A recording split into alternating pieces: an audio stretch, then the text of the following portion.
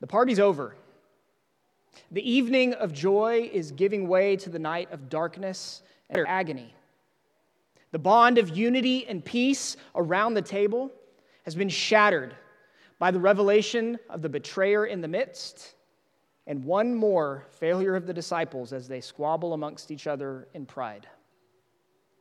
The dialogue in our text tonight is the final conversation that Luke records between Jesus and the apostles prior to his crucifixion.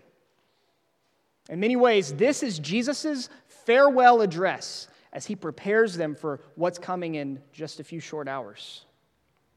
He spent 3 years or more with these men, day and night, teaching, healing, ministering to and with them, and their time together in this public ministry has come to an end. So this final conversation is driven by his love for them. In his gospel, John records much more of Jesus' words in the upper room on this night. And that evangelist, he begins this section with a beautiful statement about Christ. He writes in John 13:1, "When Jesus knew that his hour had come to depart out of this world to the Father, having loved his own who were in the world, he loved them to the end." And so here, in this farewell discourse, because of his love, the Lord reveals the spiritual battle that's taking place in the shadows and the failures that lie ahead of the disciples. And he reminds them of his care for them and his ultimate mission. And then he revises their commission in light of his impending suffering. And I'll be honest, preparing for this message has been particularly difficult for me as I've wrestled with what it is that the Lord would have us see in this text and pull out of it tonight. But as I read and reread and reread the text, these two brief dialogues we have in front of us, it seemed to me that one word binds together everything that takes place. And it's that very last word of the passage, enough. The final idea that Jesus wants to leave with those that he loves is that he is enough. So our outline, which you'll find in the back of the bulletin, is a good Calvinist outline, 5 points. It goes like this. Jesus' prayers are enough. Jesus' people are enough. Jesus' proclamation is enough. Jesus' provision is enough. And Jesus' protection is enough. Kids, you'll find the words to listen for as you follow along in the usual place. They are disciples, Simon or Peter, word, world, people, enough, and Jesus. So first, Jesus' prayers are enough. Jesus turns from speaking to the 12, as we saw last week, and he singles out Simon Peter. And he repeats his name, Simon, Simon. This repetition of the name is an expression both of his deep love and his sorrow. He'd used this address a couple of times earlier in Luke. He addressed Martha in chapter 10. Martha, Martha. He'd used it when he lamented over Jerusalem. Oh, Jerusalem, Jerusalem. And in those, it was important, and it was driven by his love and his compassion for his friend and disciple. And what does he say? He lets him know Judas was not Satan's only target. In fact, the ancient serpent continues to war against the woman's seed to the end. And here he's making a legal claim on all 12 of the disciples. Now, in proper modern English, we don't have a way to differentiate between the singular and the plural of the second person pronoun. But we are in the South, so we do have such a term. What do we say when we speak to a group of people? Y'all. Very good. So the yous in verse 31 are both plural. They're speaking of all the disciples. While in verse 32, the pronouns are all singular, referring specifically to Simon Peter. So in the Aaron Raines standard translation, it would read something like this. Simon, Simon, behold, Satan demanded to have y'all, that he might sift y'all like wheat. But I have prayed for you, that your faith may not fail, and when you have turned again, strengthen your brothers. So Satan is going after these 11. And what was his purpose? It was to shake them down, to test them, to put them through the ringer and prove their weakness. In his commentary, Darrell Bock says a good parallel to this idea is picking someone to pieces. And this description Jesus gives, it should put us in mind of the story of Job, when Satan requested and he was given permission to put that faithful servant of God to the test. But notice, both in Job and here for the disciples, the enemy has to ask for permission to go after God's people. He's the accuser of the brethren, but he has no right to do anything that God doesn't allow him to do. As Luther famously said, he's the devil, but he's God's devil. He's not an equal evil force to God's goodness, but he is subordinate to the Creator and to his power and his will. But this is still bad news for these 11 disciples. Judas was allowed to hand himself over completely to the devil. So what's the difference for the rest of them? How will they be protected? The answer is they have an advocate greater than Satan who has prayed for them, Jesus himself. Jesus tells Simon, Satan has prayed for permission to sift y'all, but I have prayed for you so that you can minister to the others and so that all 11 of you will be delivered from evil. Jesus prayed for his disciples, and he continues to pray for them today. In fact, Christian, he has prayed and is praying for you. In his gospel, John records a prayer that Jesus prayed that night in that upper room, and it's found in John 17. Here's part of his request. He says, I'm praying for them. I'm not praying for the world, but for those whom you have given me, for they are yours. I do not ask that you take them out of the world, but that you keep them from the evil one. They are not of the world, just as I am not of the world. Sanctify them in the truth. Your word is truth.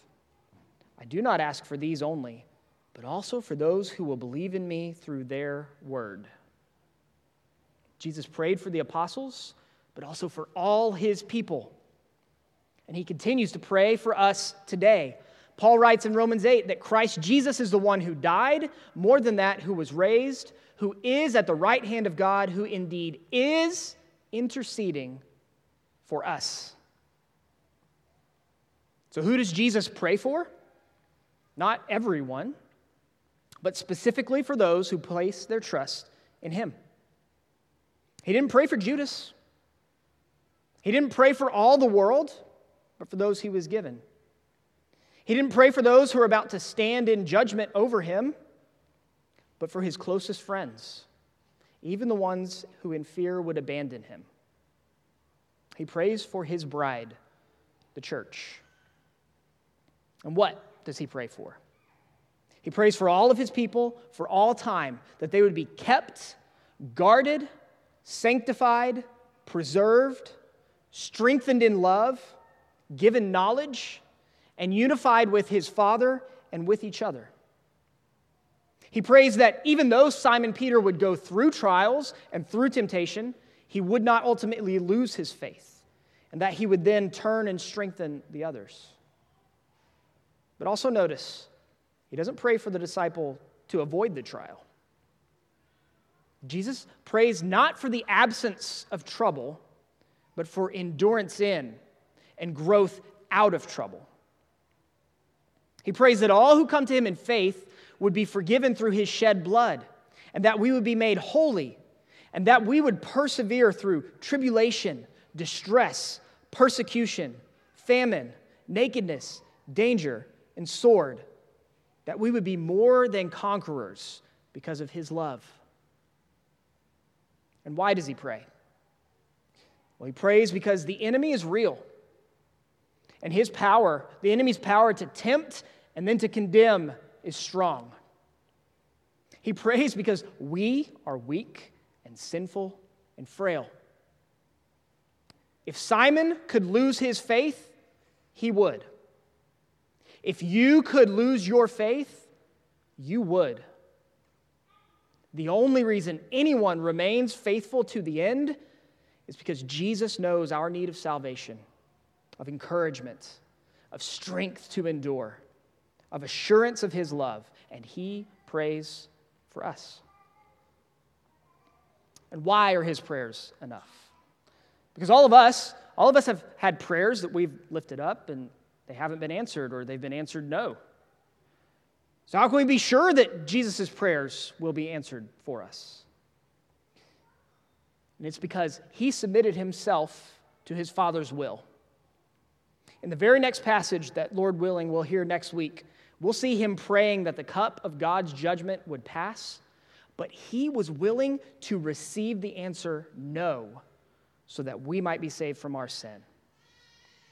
And because he was an obedient son, even suffering to the point of death, he became the source of our eternal salvation and a great high priest forever, interceding for his people. So the no that he was willing to receive to his own request has earned the yes that he will always receive to his request on our behalf. He prayed for Simon Peter that his faith would not disappear. And though his disciple was weak and faltered, Jesus' prayer for him was granted.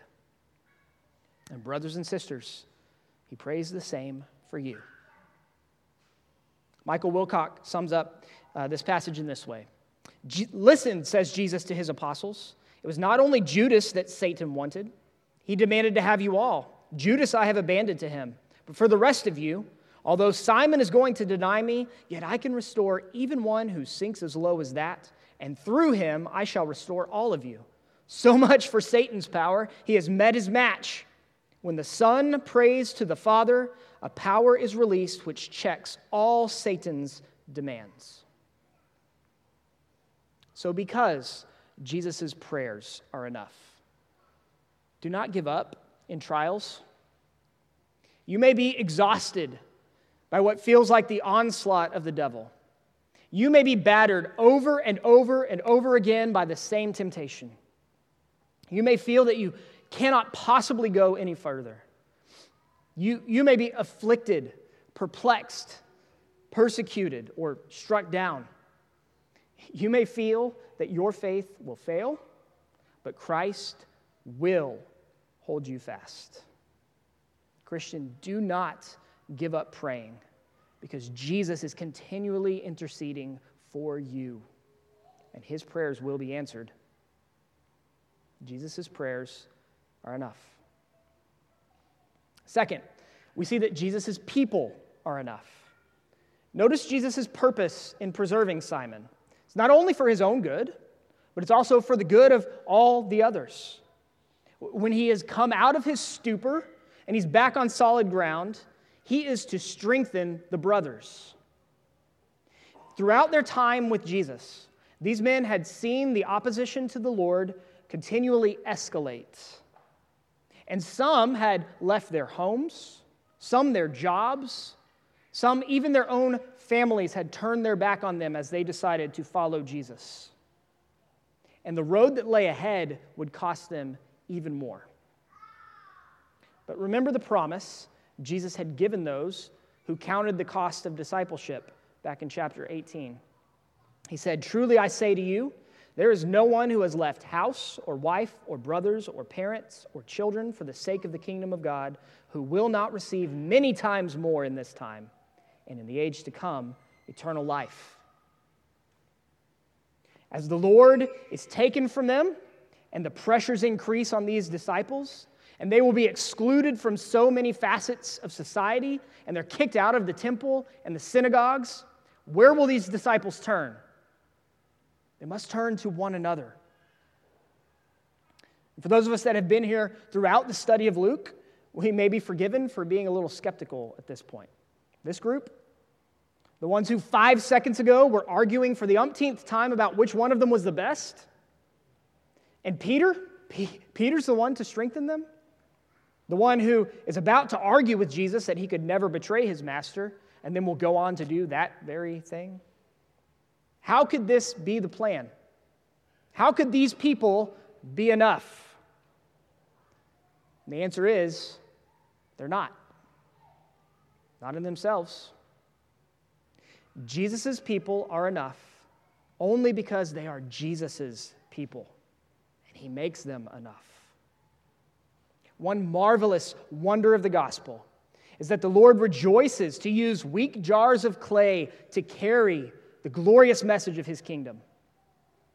So Simon's impending denial of Christ will not ultimately make him useless to the other disciples. As one commentator put it, the whole experience, far from disqualifying Peter from Christian service, would actually issue in a responsibility for him to strengthen the brothers. And when we see that the church is full of those who fail, we don't have the luxury to use the excuse, the church is full of hypocrites, in order to abandon our place among God's people. The Church of Jesus is the only place that God has provided for us to become what he has called us to be. As Paul writes in Ephesians 4, he gave the apostles, the prophets, the evangelists, the shepherds, and teachers to equip the saints for the work of ministry, for building up the body of Christ, until we all attain to the unity of the faith and of the knowledge of the Son of God, to mature manhood, to the measure of the stature of the fullness of Christ, so that we may no longer be children, tossed to and fro by the waves and carried about by every wind of doctrine, by human cunning, by craftiness and deceitful schemes. Rather, speaking the truth in love, we are to grow up in every way into him who is the head, into Christ, from whom the whole body, joined and held together by every joint with which it is equipped, when each part is working properly, makes the body grow so that it builds itself up in love. It's only among the people of God that you will find all the gifts his Spirit gives to conform you to the image of his Son. That's why we must consider how to stir up one another to love and good works, not neglecting to meet together, as is the habit of some, but encouraging one another, and all the more as you see the day drawing near. And if you think you have nothing to give, if you think your sin excludes you from contributing to the life of the church, if you think the difficulties of your life exclude you from participating with his people, consider Peter's example. First, notice the grace of the Lord Jesus. As one early church father put it, "Oh, what great and incomparable kindness! The affliction of faithlessness had not yet made the disciple ill, and already he has received the medicine of forgiveness." The grace of the Lord Jesus is even running ahead of our yet future sins, ensuring our place among his people. So don't despair of your sin, even denying him. Jesus forgives Peter even before the apostle abandons him at the time of his greatest need. He can forgive your sin. If you've never trusted in him and received his forgiveness, today is the day of salvation, while it is still called today. You may, by placing your faith in him, receive that salvation and be included among his people. You have a place here. Because as one commentator says, the church does not consist of innocent, but of guilty people who have been forgiven. And even its leaders will inherit their leadership with dirty hands that have been washed. And then, as we consider the restoration of Peter, think of the encouragement that he had to offer those who struggle with sin, those who suffer. As Leon Morris states, he who has been through deep waters has the experience that enables him to be of help to others. Those who have experienced restoration, repentance, and growth, they have a special ministry, a responsibility to encourage and to strengthen the weak brothers around them. And Peter did this. In fact, Peter, who was proud but knew the loving care of his Savior, wrote this to a church under the inspiration of the Holy Spirit. "Clothe yourselves, all of you, with humility towards one another. For God opposes the proud, but gives grace to the humble. Humble yourselves, therefore, under the mighty hand of God, so that at the proper time he may exalt you, casting all your anxieties on him, because he cares for you. And Peter, who knew what it was like to be sifted by Satan, then goes on to write this: be sober-minded, be watchful. Your adversary, the devil, prowls around like a roaring lion, seeking someone to devour. Resist him, firm in your faith, knowing that the same kinds of suffering are being experienced by your brotherhood throughout the world. And then Peter, who was restored by Christ, knows that the only way to be strengthened is to be pointed back to him. So he concludes that letter by writing, and after you have suffered a little while, the God of all grace, who has called you to his eternal glory in Christ, will himself restore, confirm, strengthen, and establish you. You will only get this kind of encouragement and teaching among the body of Christ. Jesus wanted his disciples, and he wants us to understand that his people are enough to serve and encourage and minister to one another until we reach our eternal home with him. Next we see Jesus' proclamation is enough. Luke has framed Jesus' public ministry as centered around his preaching. His ministry commenced with his teaching in the synagogues. We saw him back in chapter 4 in Nazareth open the Isaiah scroll and proclaim that he was the fulfillment of the prophecy there, of the anointed one, proclaiming good news, liberty, and the year of the Lord's favor. Among the things that he says he must do in Luke is preach the gospel of the kingdom. He is taught with authority that's unparalleled by anyone. He has exposed people's hearts. He's worked miracles that confirm his message. And he's demonstrated authority over both the material and the spiritual realms. So the disciples should be prepared to take him at his word and accept his proclamation as sufficient. And yet, look how Peter responds to Jesus' message that had been granted to Satan to test Peter. He self-confidently announces that Jesus must be mistaken about his weakness. Look at verse 33. Peter said to him, "Lord, I am ready to go with you both to prison and to death." Jesus said, "I tell you, Peter, the rooster will not crow this day until you deny 3 times that you know me." And there seems to be a little bit of irony in Jesus' turn. He was referring to him as Simon, and now he's calling him Peter, Peter the rock. It's as if he's saying, "Oh, you're going to stand that firm, Rocky? You'll disavow me 3 times by dawn." And spoiler alert, Jesus will be proven correct yet again.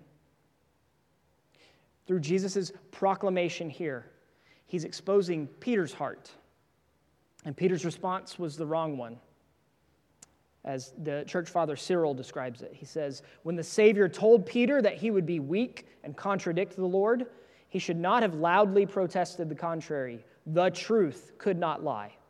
Peter should have rather asked strength from Christ, either that he might not suffer this or that he might be rescued immediately from harm. But how about you?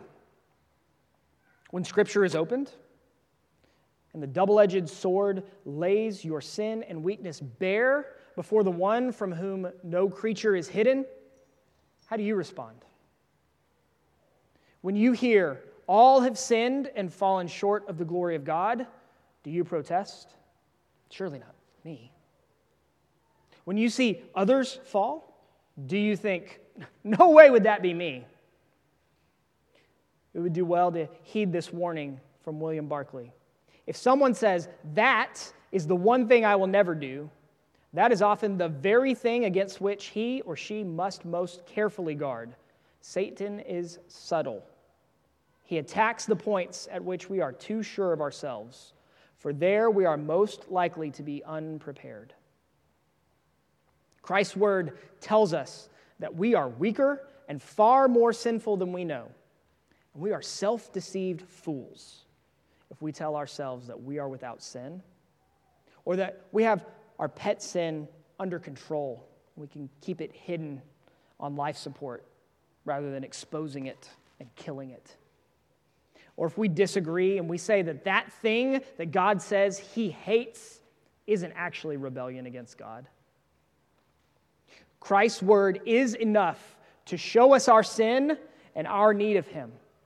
And unlike Peter, when we hear it, we should heed it and flee to him for refuge.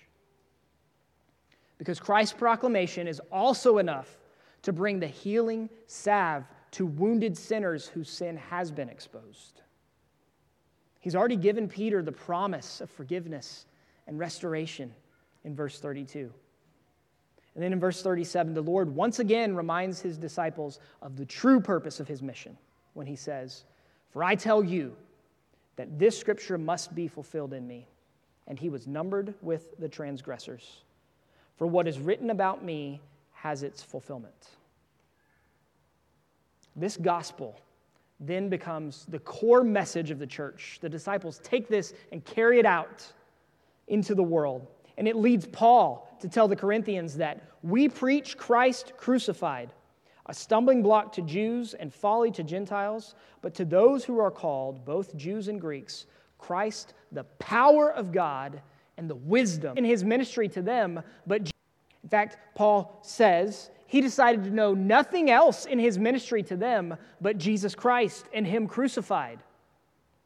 When the law of God has done its work and it's shown us our sin, the only answer is found in Jesus.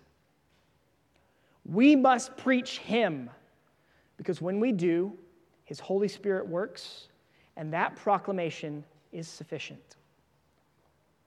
And his word is sufficient to bring about his purposes. The mission of the church is to carry that word into all the world, making disciples through the means that he's given us, through the word made visible in baptism, and then through teaching all that he has commanded. So we don't need gimmicks or social transformation programs or political movements or hyped up events to fulfill our mission. We only need Jesus proclaimed through his word read, sung, prayed, and preached in public worship. And Jesus' death proclaimed until he comes as we partake of the supper together. And Jesus proclaimed to one another as we fellowship and spur each other on to love and good works. And Jesus proclaimed in our communities as we give a reason for the hope that is within us. And Jesus proclaimed as his love is put on display as we love one another and serve our neighbors. The word of Christ is sufficient for the work of Christ's church and Christ's church. So don't be like Peter and deny the word of Christ.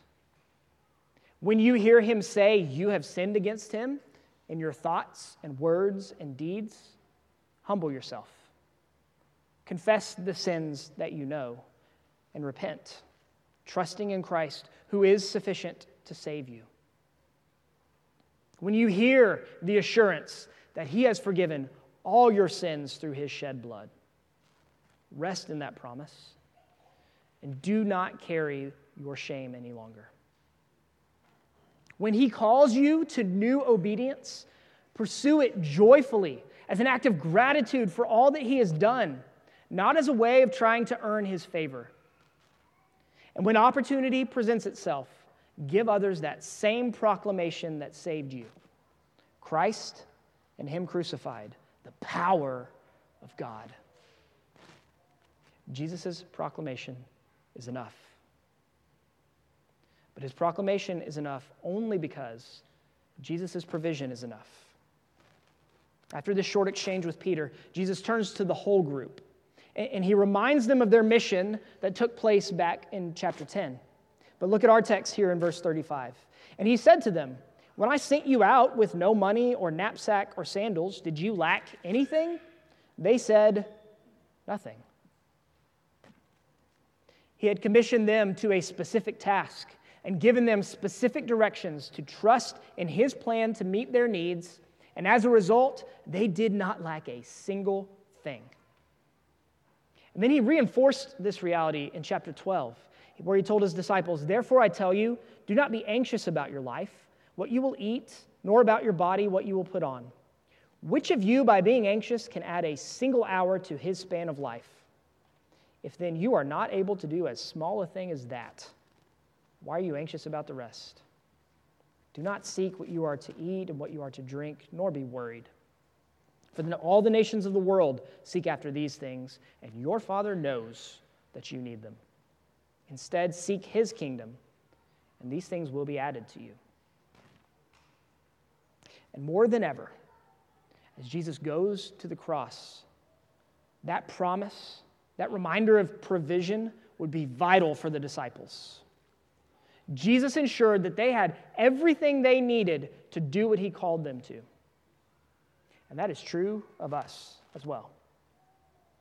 When you're battling that temptation for the 1,000th time, you have what you need to resist it and escape it. When you are seeking a deeper understanding of God's word, he's provided all you need to learn. When you're faced with suffering and bitter providence, he's provided all you need to endure. And when you lack something that you think you need, you can boldly go to the Father and ask for it based on his promised care for you.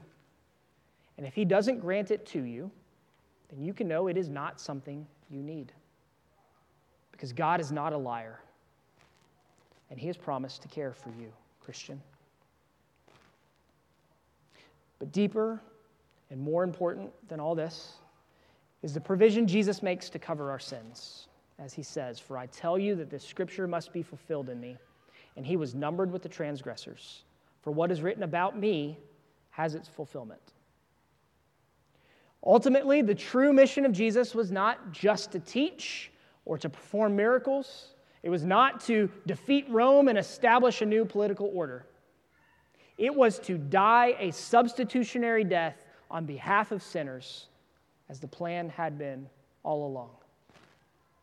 Because the deepest need each disciple and each of us and each person in the world has is salvation from sin and reconciliation to God. And Jesus' provision of salvation is enough. There is nothing to be added to the finished work of Christ. And was reckoned among transgressors. Christ was subjected to the condemnation which we deserved and was reckoned among transgressors, that we who are transgressors and loaded with crimes might be presented by him to the Father as righteous. For we are reckoned pure and free from sins before God, because the Lamb who was pure and free from every blemish was placed in our stead. God in his mercy has given everything to save us. So as we consider Christ crucified, we can say with Paul, "What then shall we say to these things? If God is for us, who can be against us? He who did not spare his own son, but gave him up for us all, how will he not also with him graciously give us all things?" Our God is a generous God and a loving Father. So look to Jesus and cast your anxieties on him and trust his provision, because it is enough. And finally, we see Jesus' protection is enough. And the last bit of this passage may be a little confounding on its face. Jesus seems to reverse his earlier direction as he says, "But now let the one who has a money bag take it, and likewise a knapsack. And let the one who has no sword sell his cloak and buy one. For I tell you that this scripture must be fulfilled in me." And he was numbered with the transgressors. "For what is written about me has its fulfillment." And they said, "Look, Lord, here are 2 swords." And he said to them, "That's enough." And we may say, why this change? After such an emphasis all along about not caring about material things and a focus on a spiritual kingdom, it seems like Jesus is flipping everything on its head. And that's certainly what the disciples think as they respond to Jesus by holding out their swords. They're ready to go to battle. But sadly, once again, the disciples have misunderstood Jesus' point. Leon Morris writes this: Jesus' response, "It is enough," means not two will be sufficient, but rather enough of this kind of talk. He dismisses a subject in which the disciples were so hopelessly astray. I mean, think about it. 2 short swords is hardly enough to defend 12 grown men. And when one of them does try to use one of the swords, Jesus rebukes him for it. So the point Jesus is making here is figurative. R.C. Sproul explains it this way: Jesus is warning them that everything is about to change. Whereas they were once welcomed because of him everywhere they went, all that has changed. The world is about to turn on them in hatred because of him. For most of their time with Jesus, and certainly for the crowds they had entered Jerusalem, they had experienced safety because of the crowd's love of Jesus. But the next time he stands in front of a crowd, they will be demanding his death. They will face the same opposition that he faced, and they must be prepared. As one commentator says, Jesus' farewell discourse concludes with a warning of future tension between Jesus' successors and society. Yet, they are not without hope. Their king is able to protect them even in the midst of persecution. He's already guaranteed Peter's protection from Satan through his prayers, and he's provided strength for the rest through his charge to Peter. And he had prepared them all along the way for this day. At least 3 times he had explicitly predicted his death. And in chapter 12, he had warned them of coming persecution when he said, "I tell you, my friends, do not fear those who kill the body, and after that have nothing more they can do. And when they bring you before the synagogues and the rulers and the authorities, do not be anxious about how you should defend yourself or what you should say, for the Holy Spirit will teach you in that very hour what you ought to say." Their eternal state was secure. And so they would be protected through the ordeals they would experience because they belonged to Jesus. But he doesn't want them to be naive or caught off guard, and so he warns them. Everything's changing. Be prepared for the suffering to come.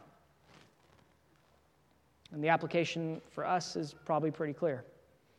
We should have no expectation of an easy life because we belong to Jesus. We should actually expect this world to hate us because it hated him. Therefore, we should not capitulate to the world. We shouldn't compromise with cultural pressures. And we shouldn't cower in fear.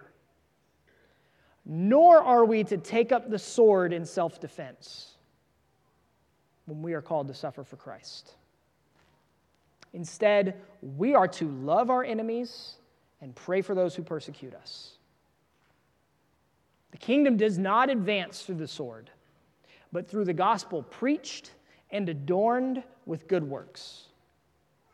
So the call to those who belong to Jesus is to stand our ground, side by side, boldly proclaiming the gospel, knowing that persecution may come, but firmly trusting in Jesus' sufficient protection, just like Paul when he wrote this to Timothy. "Therefore, I endure everything for the sake of the elect, that they also may obtain the salvation that is in Christ Jesus with eternal glory. The saying is trustworthy. If we have died with him, if we deny him, if we endure, we will also reign with him. If we deny him, he also will deny us. If we are faithless, he remains faithful, for he cannot deny himself." So Jesus closes this final conversation on a low note of rebuke. He said all he could to prepare his disciples, and it was time for him to go fulfill the scriptures and redeem his bride. These reminders that he gave them are the same reminders that we need every day. Christ Church, Jesus' prayers are enough. Jesus' people are enough. Jesus' proclamation is enough. Jesus' provision is enough. And Jesus' protection is enough. He offers himself to you through his word, and shortly he will offer himself to you at this table. See his sufficiency. Come to him and rest. The Lord Jesus Christ is enough. So may we trust him and rest in him. Let's pray. God in heaven, we are overwhelmed with our gratefulness for your love for sinners in calling them to yourself, and that we would be numbered among them, that I would be numbered among them as far above my comprehension. So we give you all the glory and all the praise. By your Spirit, drive home these truths, tear us away from our idols that we pursue, and instead give us firm foundation on the sufficiency of our Lord Jesus Christ, in whose name we pray. Amen.